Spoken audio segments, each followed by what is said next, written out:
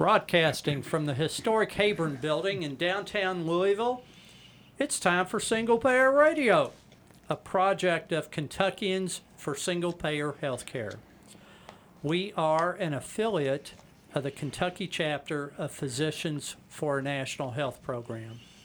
We believe a national, publicly funded, privately delivered, nonprofit single-payer system is the solution to the current dysfunctional system that values profit and stockholder returns over patients. And we are a long-standing community partner with WFMP 1065 Forward Radio. The views and opinions expressed on our show are those of the speakers and not the station. I'm Mark McKinley, a volunteer with the station.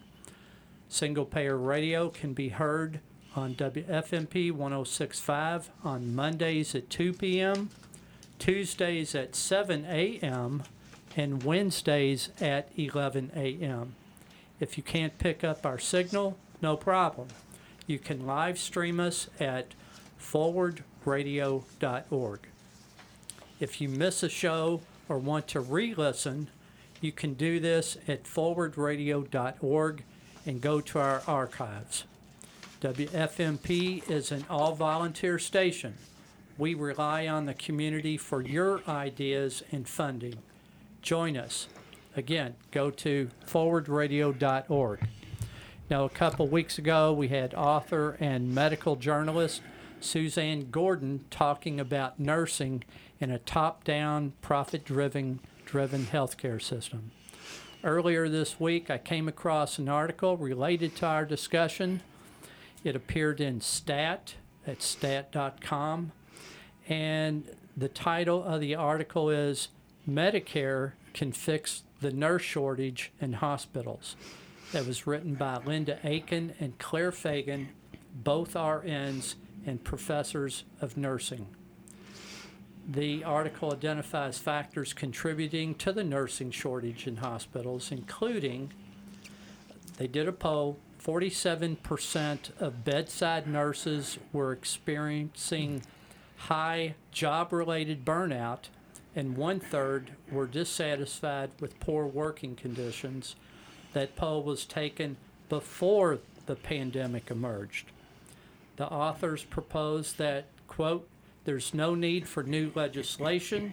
The federal government can use its existing authority under Medicare to require safe nursing staffing. Ms. Aiken and Ms. Fagan write that, quote, the federal government can require hospitals participating in Medicare to adhere to specific quality standards unless including safe nursing standards. Now, Dr. Mike Flynn, Dr. Gene Shively. Mike? Well, good morning. Good to be back again. Let me begin with the usual disclaimer that any of the comments that I make today represent my personal views and do not represent the views of either the Department of Surgery or the University of Louisville. This is Eugene Shively. My views do not represent the Taylor County Regional Hospital nor the views of the Department of Surgery, University of Louisville. Well, our topic today is going to be an extension of what Mark just talked about, an top-down healthcare system. Whether you want to call it administrative overload or administrative nightmare, you can make your own choices. So in the beginning, what I would like to do is just make a few broad comments about this and then ask Gene to talk about one of the key issues is where the money goes, and then we'll get into some of the specifics. So just as a as a beginning overview, when I came to Louisville, began clinical practice in 1971, it was a different world. Most of the people in healthcare were providing healthcare. Today, the balance of power has changed so that there are probably more people in healthcare who are either administrators, bean counters, bureaucrats, whatever title you want to give them, than people who are actually providing care. So again, our discussion today is going to focus on who are they, what do they do, and where does the money go. I would challenge our listeners to not believe anything that Gene and I say. And the purpose of this challenge is to have them, one, recognize that we're not making this stuff up, and two, go to some reliable reference source and verify comments and statements that we make. So let me begin with one or two statements, and the first one I'm going to give a reference to, and then after that, most of what we say will not be followed with references. So beginning in the mid-1970s until the mid-2010s, there was an astonishing increase in the percentage of bean counters, bureaucrats, administrators, a 3,000% increase, I'm going to say this again, between the mid-1970s and the mid-2010s. We had a over 3,000% increase in the administrators and managers in U.S. healthcare. So our discussion is going to focus on who they are, what they do, and maybe to some extent why are they there.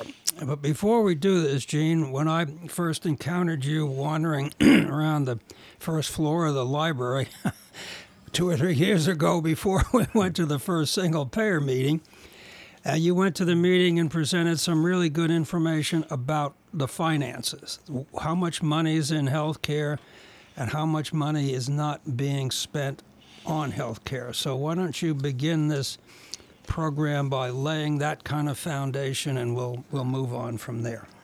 Well, we spend approximately $3.6 trillion in healthcare. That represents approximately 18% of the GNP.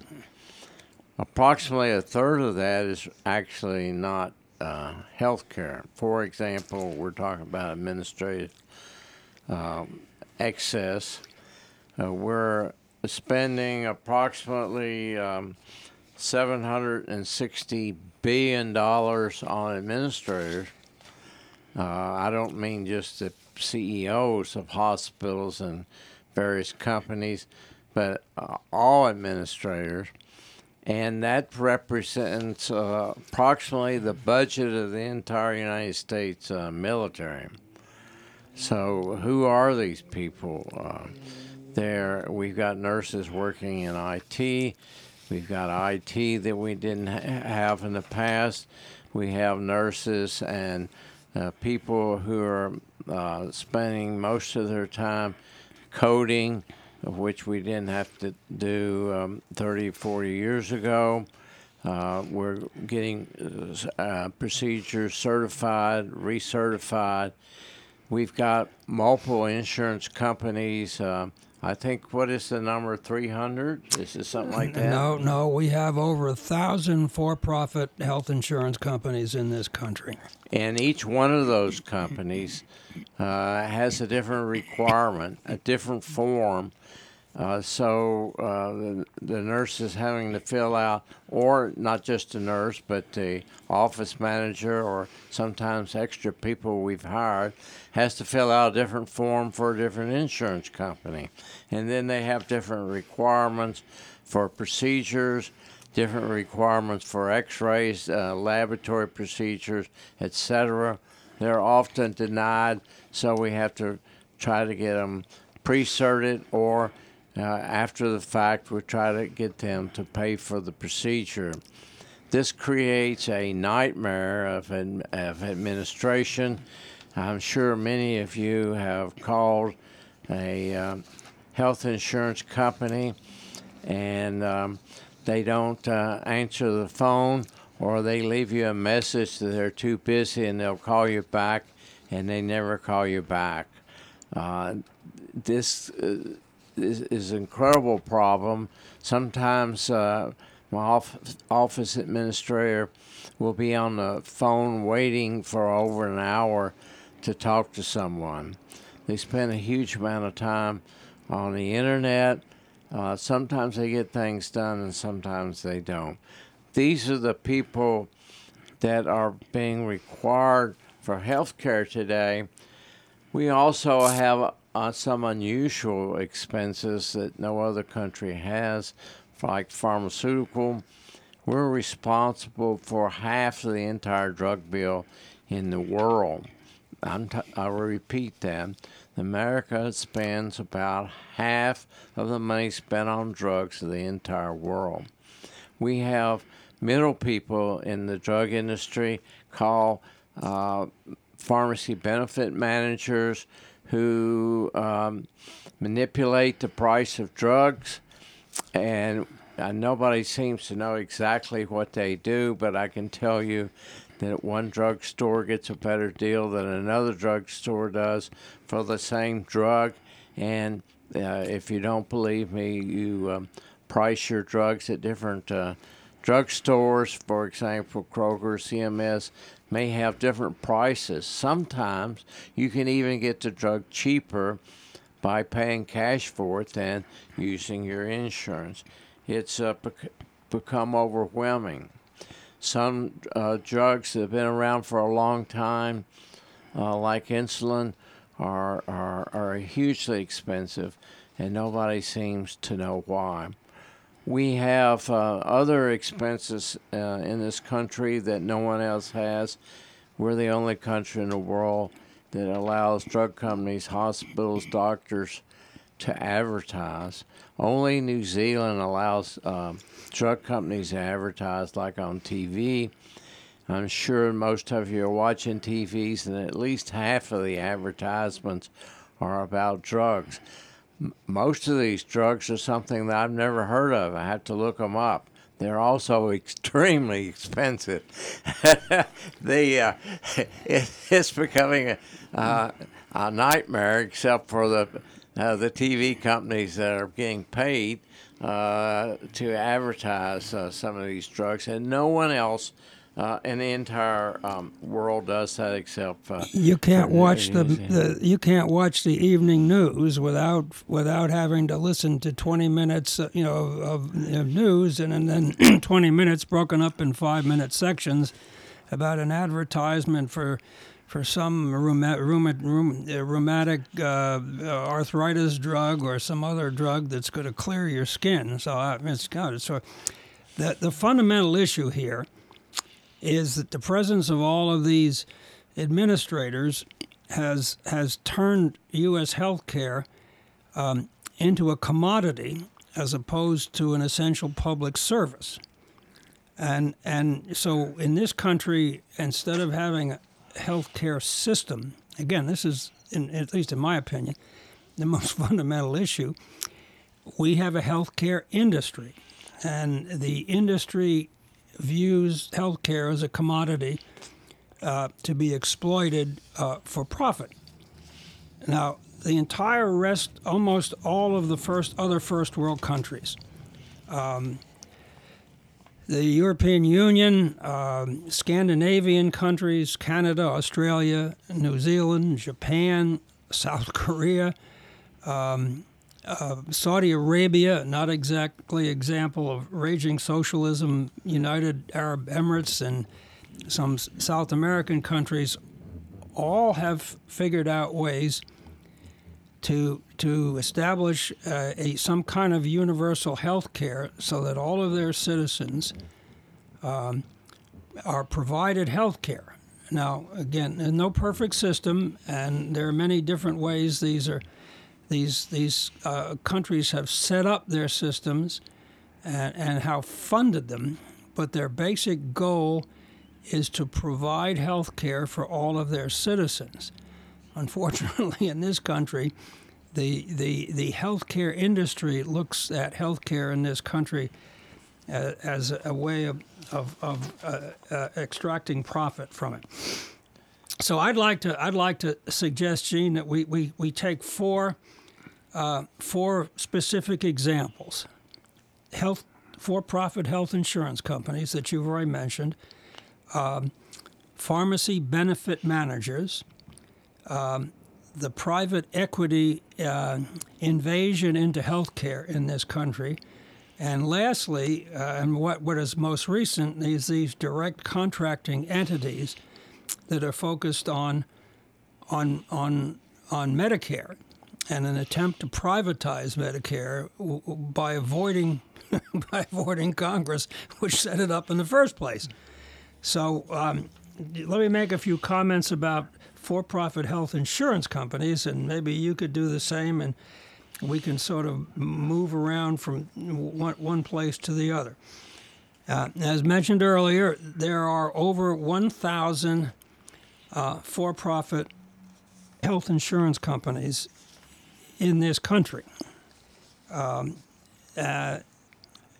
We have other healthcare providers or insurance in the company, Medicare, which covers older people and some with disabilities, Medicaid, which is a federal government state joint venture providing health care to folks with disabilities and folks with limited resources.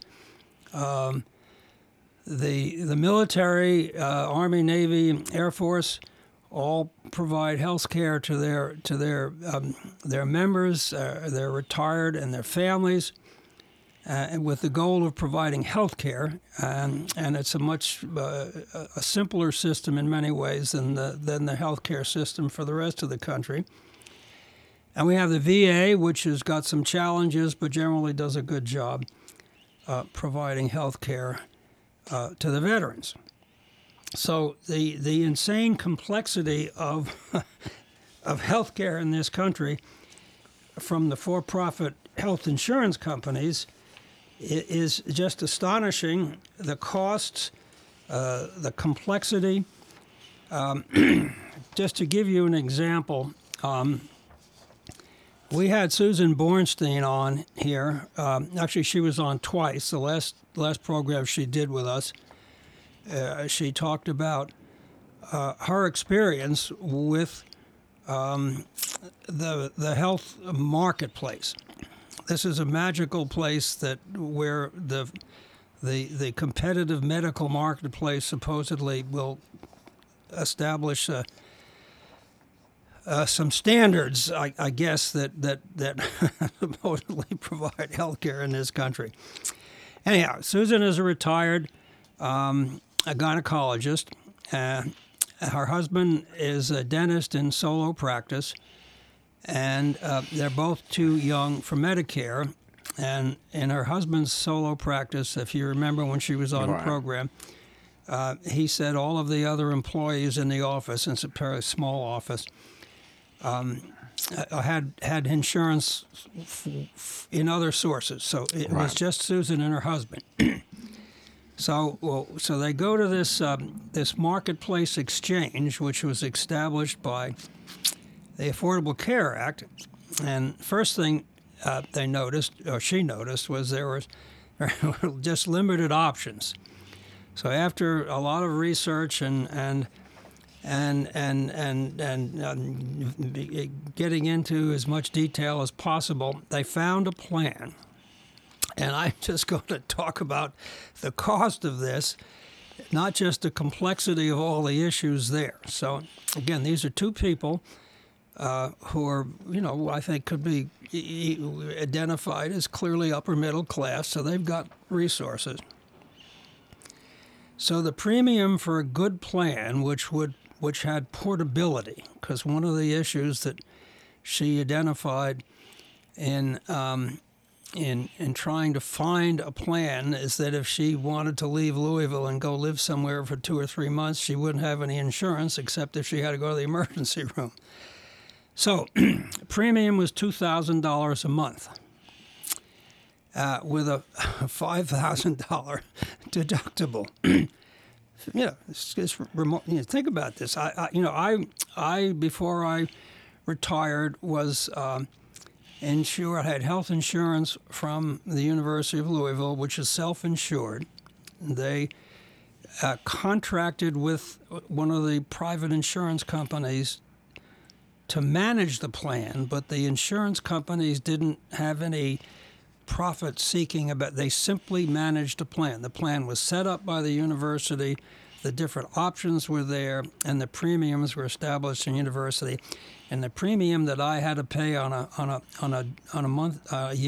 monthly basis was a fraction of $2,000 a month, and the deduction wasn't anything close to $5,000. And their total, again, this is Susan and her husband, their total out-of-pocket costs were $17,000. So, I mean, this is something that the great majority of Americans couldn't afford. It couldn't come near it. So their total annual fixed costs was $24,000, and the annual financial exposure, healthcare costs, was $41,000. Now, when you think of all the people in this country who are uninsured or underinsured, they don't even come close to this. And then you've got this whole mass of middle class. How many of those people can afford to have that kind of exposure? So, first of all, so they have to pay out of pocket. If they have your appendix removed, or you go to see the doctor for, whether a respiratory tract infection or COVID or what, $5,000 out of pocket before the insurance company pays a dime. And then the plan that you have could be, as the way she explained it, was a 20/80 plan or a 30/70 plan. So after you paid your $5,000 for all of the health care before they start chipping in a dime, then for the next period of time, they pay 20%, 80%, and you pay 20%. Or if you have a 70/30 plan, the insurance company pays 70%, you pay 30%. And that goes on until you've used up the $17,000 exposure. And it's just remarkable. And so you've got the cost, you've got the portability issues, the fact that you're in a network, and if the plan locks you into a network, if you leave and go somewhere else and get sick, the only thing you can do is go to an emergency room. You're not covered for anything else because those people aren't in the network. You've got co-payments when you go into the office. There's surprise billing if you happen to be, you go somewhere and you have you go to the emergency room because you fell and you fractured your wrist, and they take an X-ray. The radiologist isn't part of the network, and you get a bill from the radiologist, and coverage denial. So this is just one example of one couple's experience with the private insurance industry in this country, health insurance industry. Well, this is very common. If you're self-employed and below the age of 65, you're really caught. Yes. Not only is there a problem with the cost, but it's extremely difficult to sort out all the different insurance plans and which one to buy. And some places there's a very limited resource of what's available. And that's exactly what that was the first thing Susan mentioned, was that once they got into this marketplace exchange, nobody was selling health insurance. I mean, I don't know how they worked all the details out, but that was one of the first concerns that was identified. Gene, let me just, Mike, let me just say that, you talked about there are over 1,000 insurance companies. For-profit health insurance. For-profit health insurance companies. I don't know if that includes, and just to give an idea of how many plans there are, But with the Medicare Advantage plans, you've got 9 companies that have the MA plans or MA insurance. You've got 3,834 plans that are offered by these 9 companies, okay? And, you know, when you talk about, like for Medicaid, that's been kind of outsourced to private insurance companies now. And then, you know, depending on who the governor of a state is, that determines what kind of plan you're going to be in, and that can change every time the governorship changes. We saw that in Kentucky, where Bevin tried to get through that you got to work for your Medicaid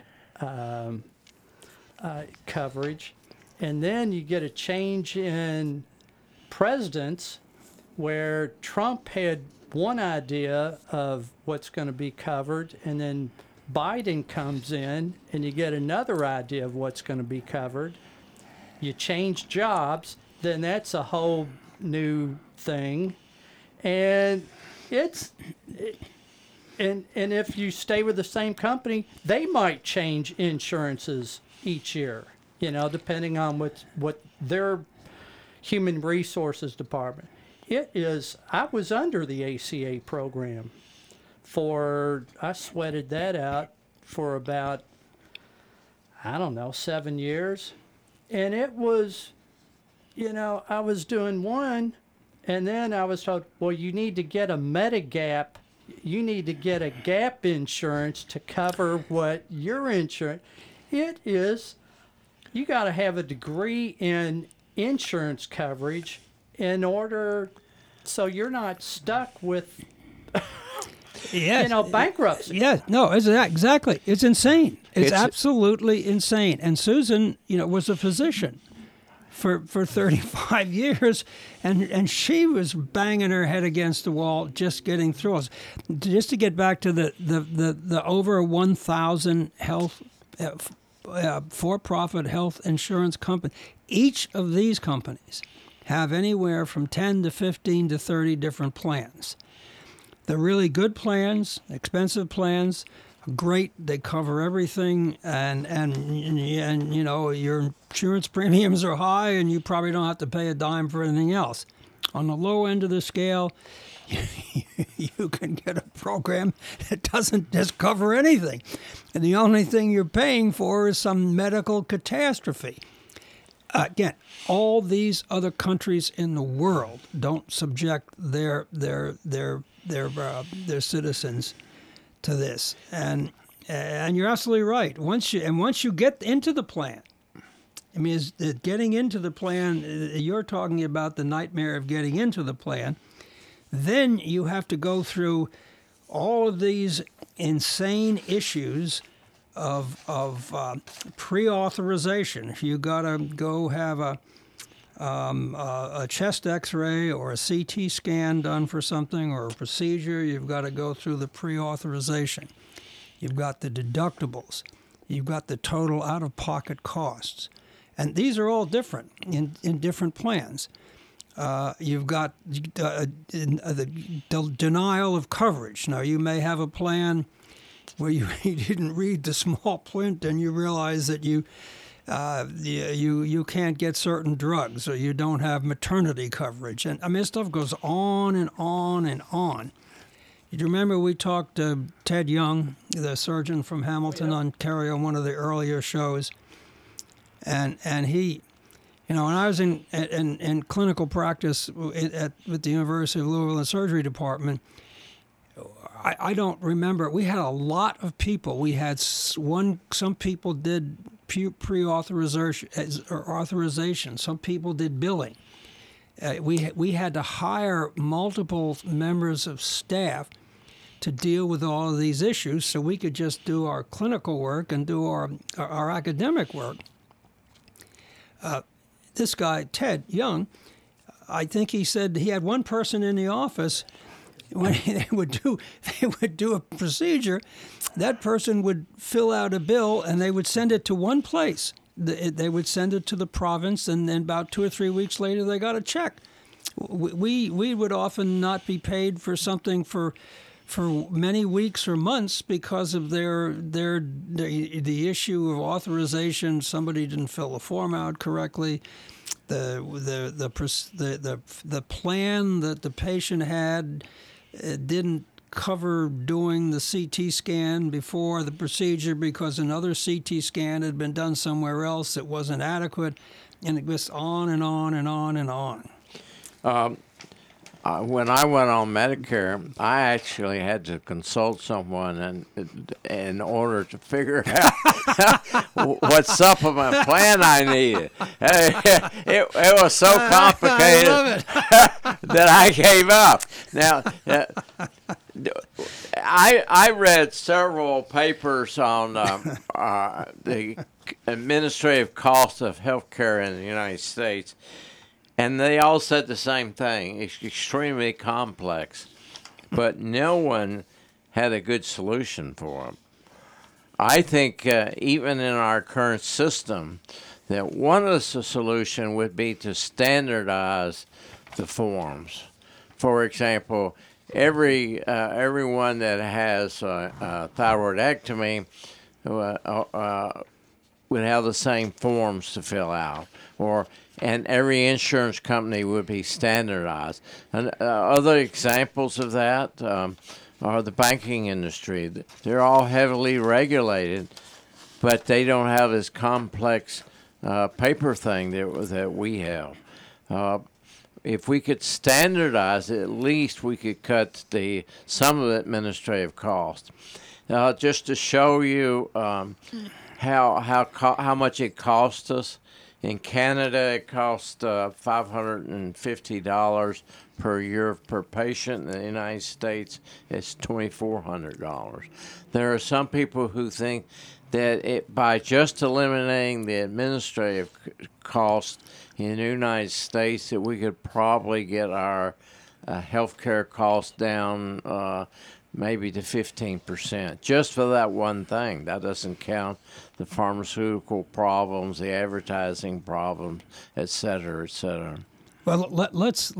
I think we've established that the for-profit health insurance company is more interested in profit than providing health care. Let's move on. We could spend 2 more hours, going through the nightmare of the for-profit health insurance. Let's talk a little bit about the invasion of private equity firms into health care, which is, another example of an escalation of the nightmare complexity scenario. I just found out about this by accident. In a small town that I live in and the surrounding communities, I had no idea that private equity companies were taking over the nursing homes. And I found out just a few months ago that every nursing home in my county and the surrounding counties were now run by equity companies. 70% of the nursing homes in this country, which represents some of the most vulnerable citizens in the country, are run by private equity firms. And they've kind of sneaked that in on us. They don't tell everybody that that's going on. And if you want to get something done, for example, I was about a year ago trying to get some contract to do wound care in some nursing homes, and the local people weren't making the decision. It was some corporate officer that lived that never heard of Campbellsville, Kentucky, deciding who got that contract. And they could actually save money because right now, if they need to have a patient go to the wound care clinic, they have to pay for the transportation. If they had a doctor going into their facility, you could directly charge Medicaid or Medicaid, it wouldn't cost the nursing home anything. It's just totally unbelievable. Now, the other thing that they've done, and this is very common in Florida, but it's now coming in to Kentucky, one of our nursing homes, and I found this out by accident too. I was talking to a lady who worked at one of the nursing homes. The nursing services is provided by one company, administration by another company. The real estate company owns the building, and the services for food services are owned by another company. Yes, yeah, exactly. That's just incredibly complicated. Well, it's done on purpose because, I've got a story. Let's talk about that a little bit. And I want to. There's another. I've got a story about an incident that happened in a Florida nursing home. That's the issue. So the goal of a private equity firm is very simple: to extract as much profit as possible out of this. This situation, and they're very explicit, very clear about this. So the firm purchases all or the non-medical component of a medical practice in a nursing home, laboratory, pharmacy, whatever medical entity that they buy. And I've got some examples of a large dermatology practice. So they, quote, improve efficiency, unquote.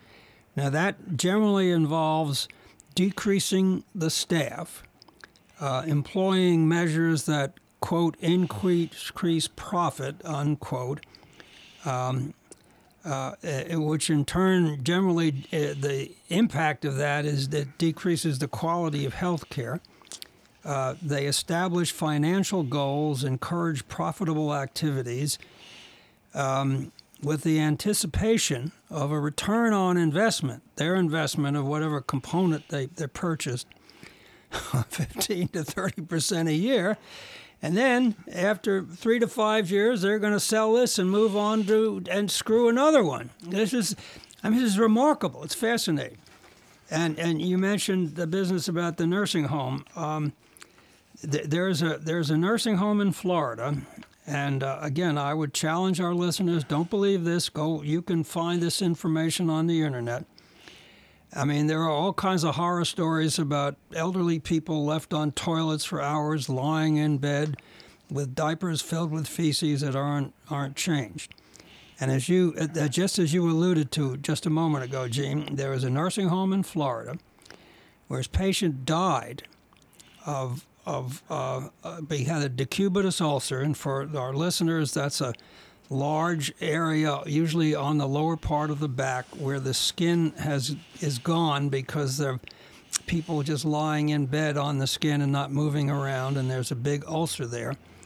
And this ulcer was infected by feces in a diaper that hadn't been changed. The patient died. Family hired an attorney because they were unhappy with what happened and they wanted to get a sense of some accountability. Now, one company owned the building, one company had the license to run the nursing home, and then there were two companies that provided the professional staff and the custodial staff. And there was by the time they got finished, they had 5 or 6 different companies and 3 or 4 levels of accountability, and this is done intentionally, because once you start, quote, improving efficiency, unquote, from a financial standpoint, that has an impact on the quality of care. I think it's astonishing that this is allowed to go on in this country, either in Florida or Kentucky or wherever you live. I want everybody to understand that I'm not opposed to a capitalistic system or equity companies. I mean, we all like to make money. The difference here is that medicine is a profession, and our job is to take care of patients. It's not a profit organization. And we've traditionally been a profession since the Middle Ages, And our job is to take care of a patient regardless of their ability to pay. For a equity company or a stock company, sole purpose is to make money and provide a service. There shouldn't be a conflict there, except that we shouldn't be making profit on sick folks. And I think we need to emphasize that. It's only recently that profit and industry got into the healthcare industry. Gene, I agree with you, and I also think, I think capitalism is a good system as long as it is regulated and there are rules. Right. And I think one of the things that's happened since the 1950s, and at least in my opinion, it began with the Reagan administration, was there became this idea that the government isn't the solution, government's the problem, sort of thing. And the more they deregulate, the more things are run by corporate interests whose main goal is simply profit. It's not, when you look at healthcare industry and look at the for-profit insurance companies, the private equity, the pharmacy benefit managers, and these direct contracting entities,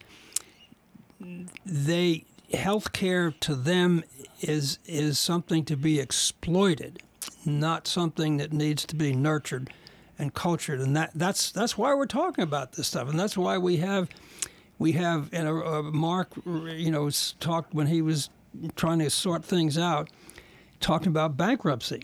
Well, we have 60% of the bankruptcies filed in this country are filed by folks who can't pay their medical bills, and that can be anywhere from $200,000 to $800,000 a year, depending upon what happens year after year. This is something that just doesn't exist in other first world countries. I looked this up. I wrote an article about this in Louisville Medicine a year or two ago, and so I tried to find out what was going on in the rest of the world, because for some reason we don't seem to think about other countries having some intellectual ability. And the only country that I could find anything about was France, which had one medically related bankruptcy in 2017. Like the, capitalism versus socialism, etc. That can be another discussion. Although if you go to the Kentuckians for Single Payer Healthcare website, Wendell Potter, who used to be a PR and spokesperson for Humana and I think it was Cigna, has now come away from the dark side and is shedding light. But there are some articles on the website or on our Facebook page that talk about how it's socialism, these obscene profits that are being delivered to insurance companies, big pharma, etc. It's socialism for the big guys, and it's not just sick people that the system is extracting money from. It's young, healthy families who are just trying to protect their protect themselves from medical bankruptcy. They're trying to do the same, do the right thing. And you've got family plans have increased 47% from 2011 until this year.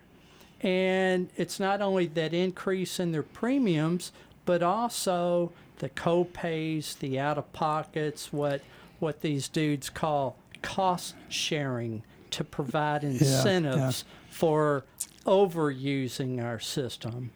It's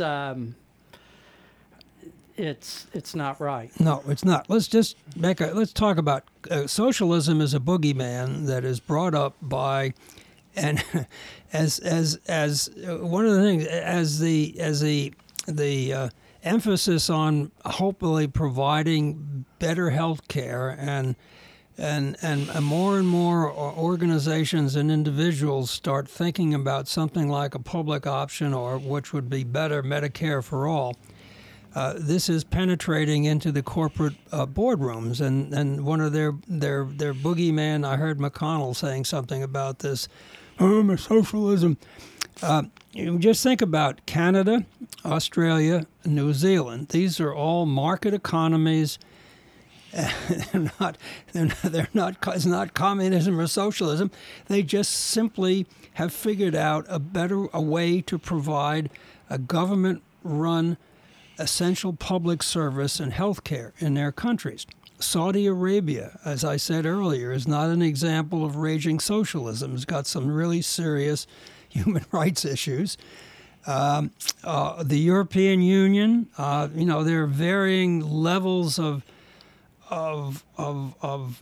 social programs in those countries, but Germany is a good functioning market economy. So is France.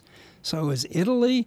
The Scandinavian countries tend to have better social programs. Norway has a booming oil industry. So, the United Kingdom, none of these countries are run as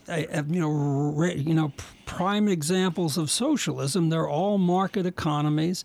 Nobody's going broke by providing good health care to their citizens. So it's really it's just worrisome that there's this intellectual blind spot in the political ruling class in this country about providing decent health care. The market economy has been proven, in my opinion, to be the best system. It just has to be regulated. Yes, absolutely. An example is the stock market crash in 1929. The reason it crashed is because it wasn't regulated. People were borrowing huge amounts of money to buy stock, and then when the stock started going down, everything crashed. And it had to be regulated so that you couldn't do that. Jane, just one last short comment, that there used to be some teeth to regulation, but with all the dark money sloshing around in legislative systems from local, state, and federal money that's unregulated money, those that are paying for their who are bankrolling their legislators are getting the regulation they want, which is not necessarily what the people deserve. Yeah. Now, how are we doing on time here? We've got about less than 15 minutes. All right. Could we move on to pharmacy? Because I'd like to talk about pharmacy benefit managers. And before we get off, we end up running out of time, the direct contracting entities, because that's really a scary attempt to privatize Medicare, which is a very good, very efficient program that has a 2% administrative cost, and it spends 98% of the money that goes through Medicare on health care. These direct contracting entities, what they're looking at is a 60-40 break. And they just want to spend 60% of the revenue on providing health care and keeping 40%. I mean, it's just, you okay doing with the? Yes, I'd like to know more about direct contracting, because let's do pharmacy benefit managers real quick. We don't have, because you've already mentioned that, Gene, and these are middlemen.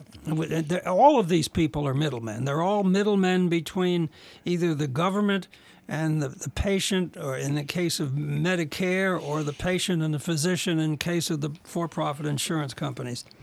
So what they've got is they negotiate drug prices between manufacturers and wholesalers, multiple health plans between the government, private, self-insured, and they generate huge amounts of money. Now, the information I've got is they make about $300 billion a year out of 5 income streams, and I don't understand this stuff very well because I'm not one of these. I've never been an administrator, and I've probably been never good in much of my professional career about just making money. Well, I don't think anybody understands it very well, and they don't want you to understand it. Absolutely. They get rebates.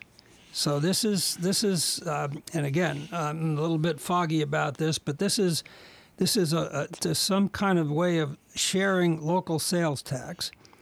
There's a thing called a pharmacy spread, which this again is something and the difference between what the pharmacy benefit manager pays to the pharmacy when the drug is purchased and how much the pharmacy benefit manager charges the employers. Whether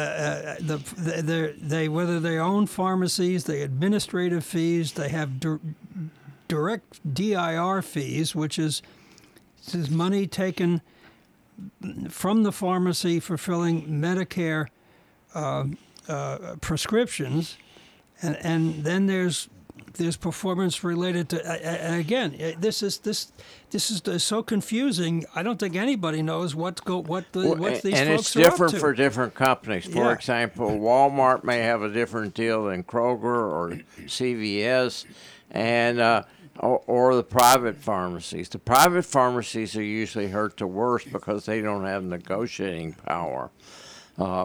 And if you really want to figure out or how that affects you, call around or go around with a drug that you're taking and see what the different prices are at different drugstores. And if you ask the pharmacist why it's different, I've done that, and their answer is almost always, I don't know. Yeah. Well, again, so far we're just scratching the surface. These are 3 examples of the for-profit health insurance company, pharmacy benefit managers, of the kinds of activities in healthcare in this country that aren't focused on providing healthcare, but are focused on siphoning profits out of this system, the details of which Gene referred to earlier. Okay, now, so give me a little short explanation of direct contracting. Well, I was about to do that. All right, so these entities, these are middlemen again. And they were established by the Trump administration, and unfortunately, at least fortunately, the format that they were using during that administration has changed, but there is still some variant of it still floating around in the current administration. So they are a middleman between Medicare, a very efficient system that has a 2% administrative costs and spends 89% or 98%, of the revenue that comes through it on healthcare. So they're a middleman between other medical entities. It could be a physician group, it could be a hospital health system or something like that. So the goal is very simple. It's an attempt to privatize Medicare without involving Congress. Congress established Medicare back in the 60s, and this is a way to kind of sneak it around the back door. And it's a new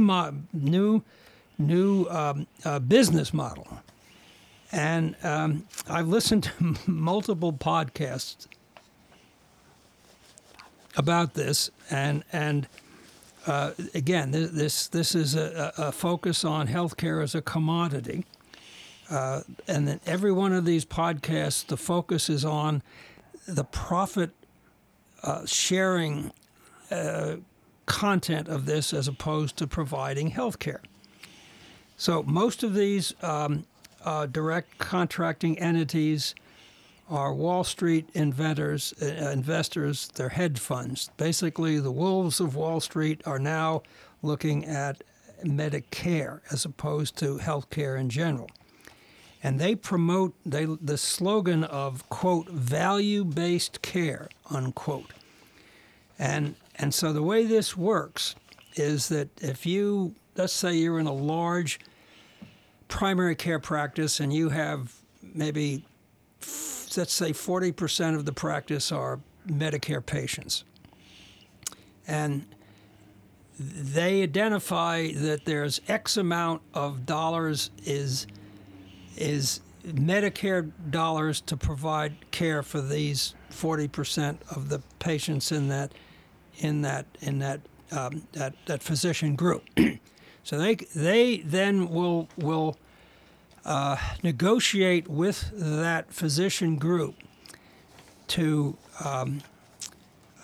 set up a system of care, and then based upon the health status, the morbidity and health status of all these patients, they can identify a number and that of the dollar amount that practice would get from providing the care for these patients. So what they suggest is that if that practice can provide that care for less than that amount, whatever that is, then they, the direct contracting entity, and the practice will share that. So what the essential goal is to inject the profit extracting influence into providing health care. We're running out of time, Mark? Got about a minute and a half. Okay, well, I think we'll just leave it there.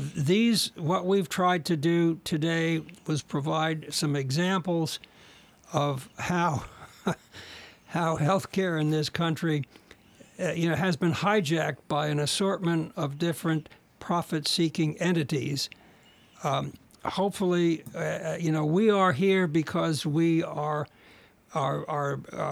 promoting a single-payer healthcare system, which would basically make much of these kinds of activities not relevant to the provision of care in this country. Gene, you want to make any final comments? I think I'm done.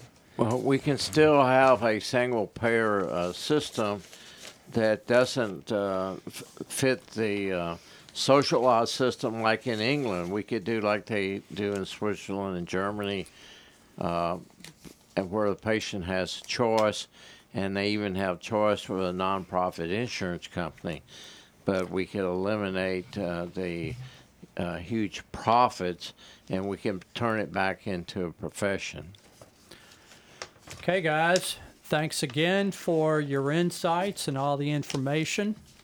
Our listeners can learn more about Kentuckians for Single-Payer Healthcare by going to kyhealthcare.org, kyhealthcare.org. We have a ton of information about the system currently and about our proposals there at the website. You can also access the Facebook page that Kay Tillow and Harriet Seiler keep up to date. Kay Tillow is our chairperson. You can contact Kay directly at nursenpo@aol.com, nursenpo@aol.com. For Single Payer Radio, I'm Mark McKinley. Thank you very much.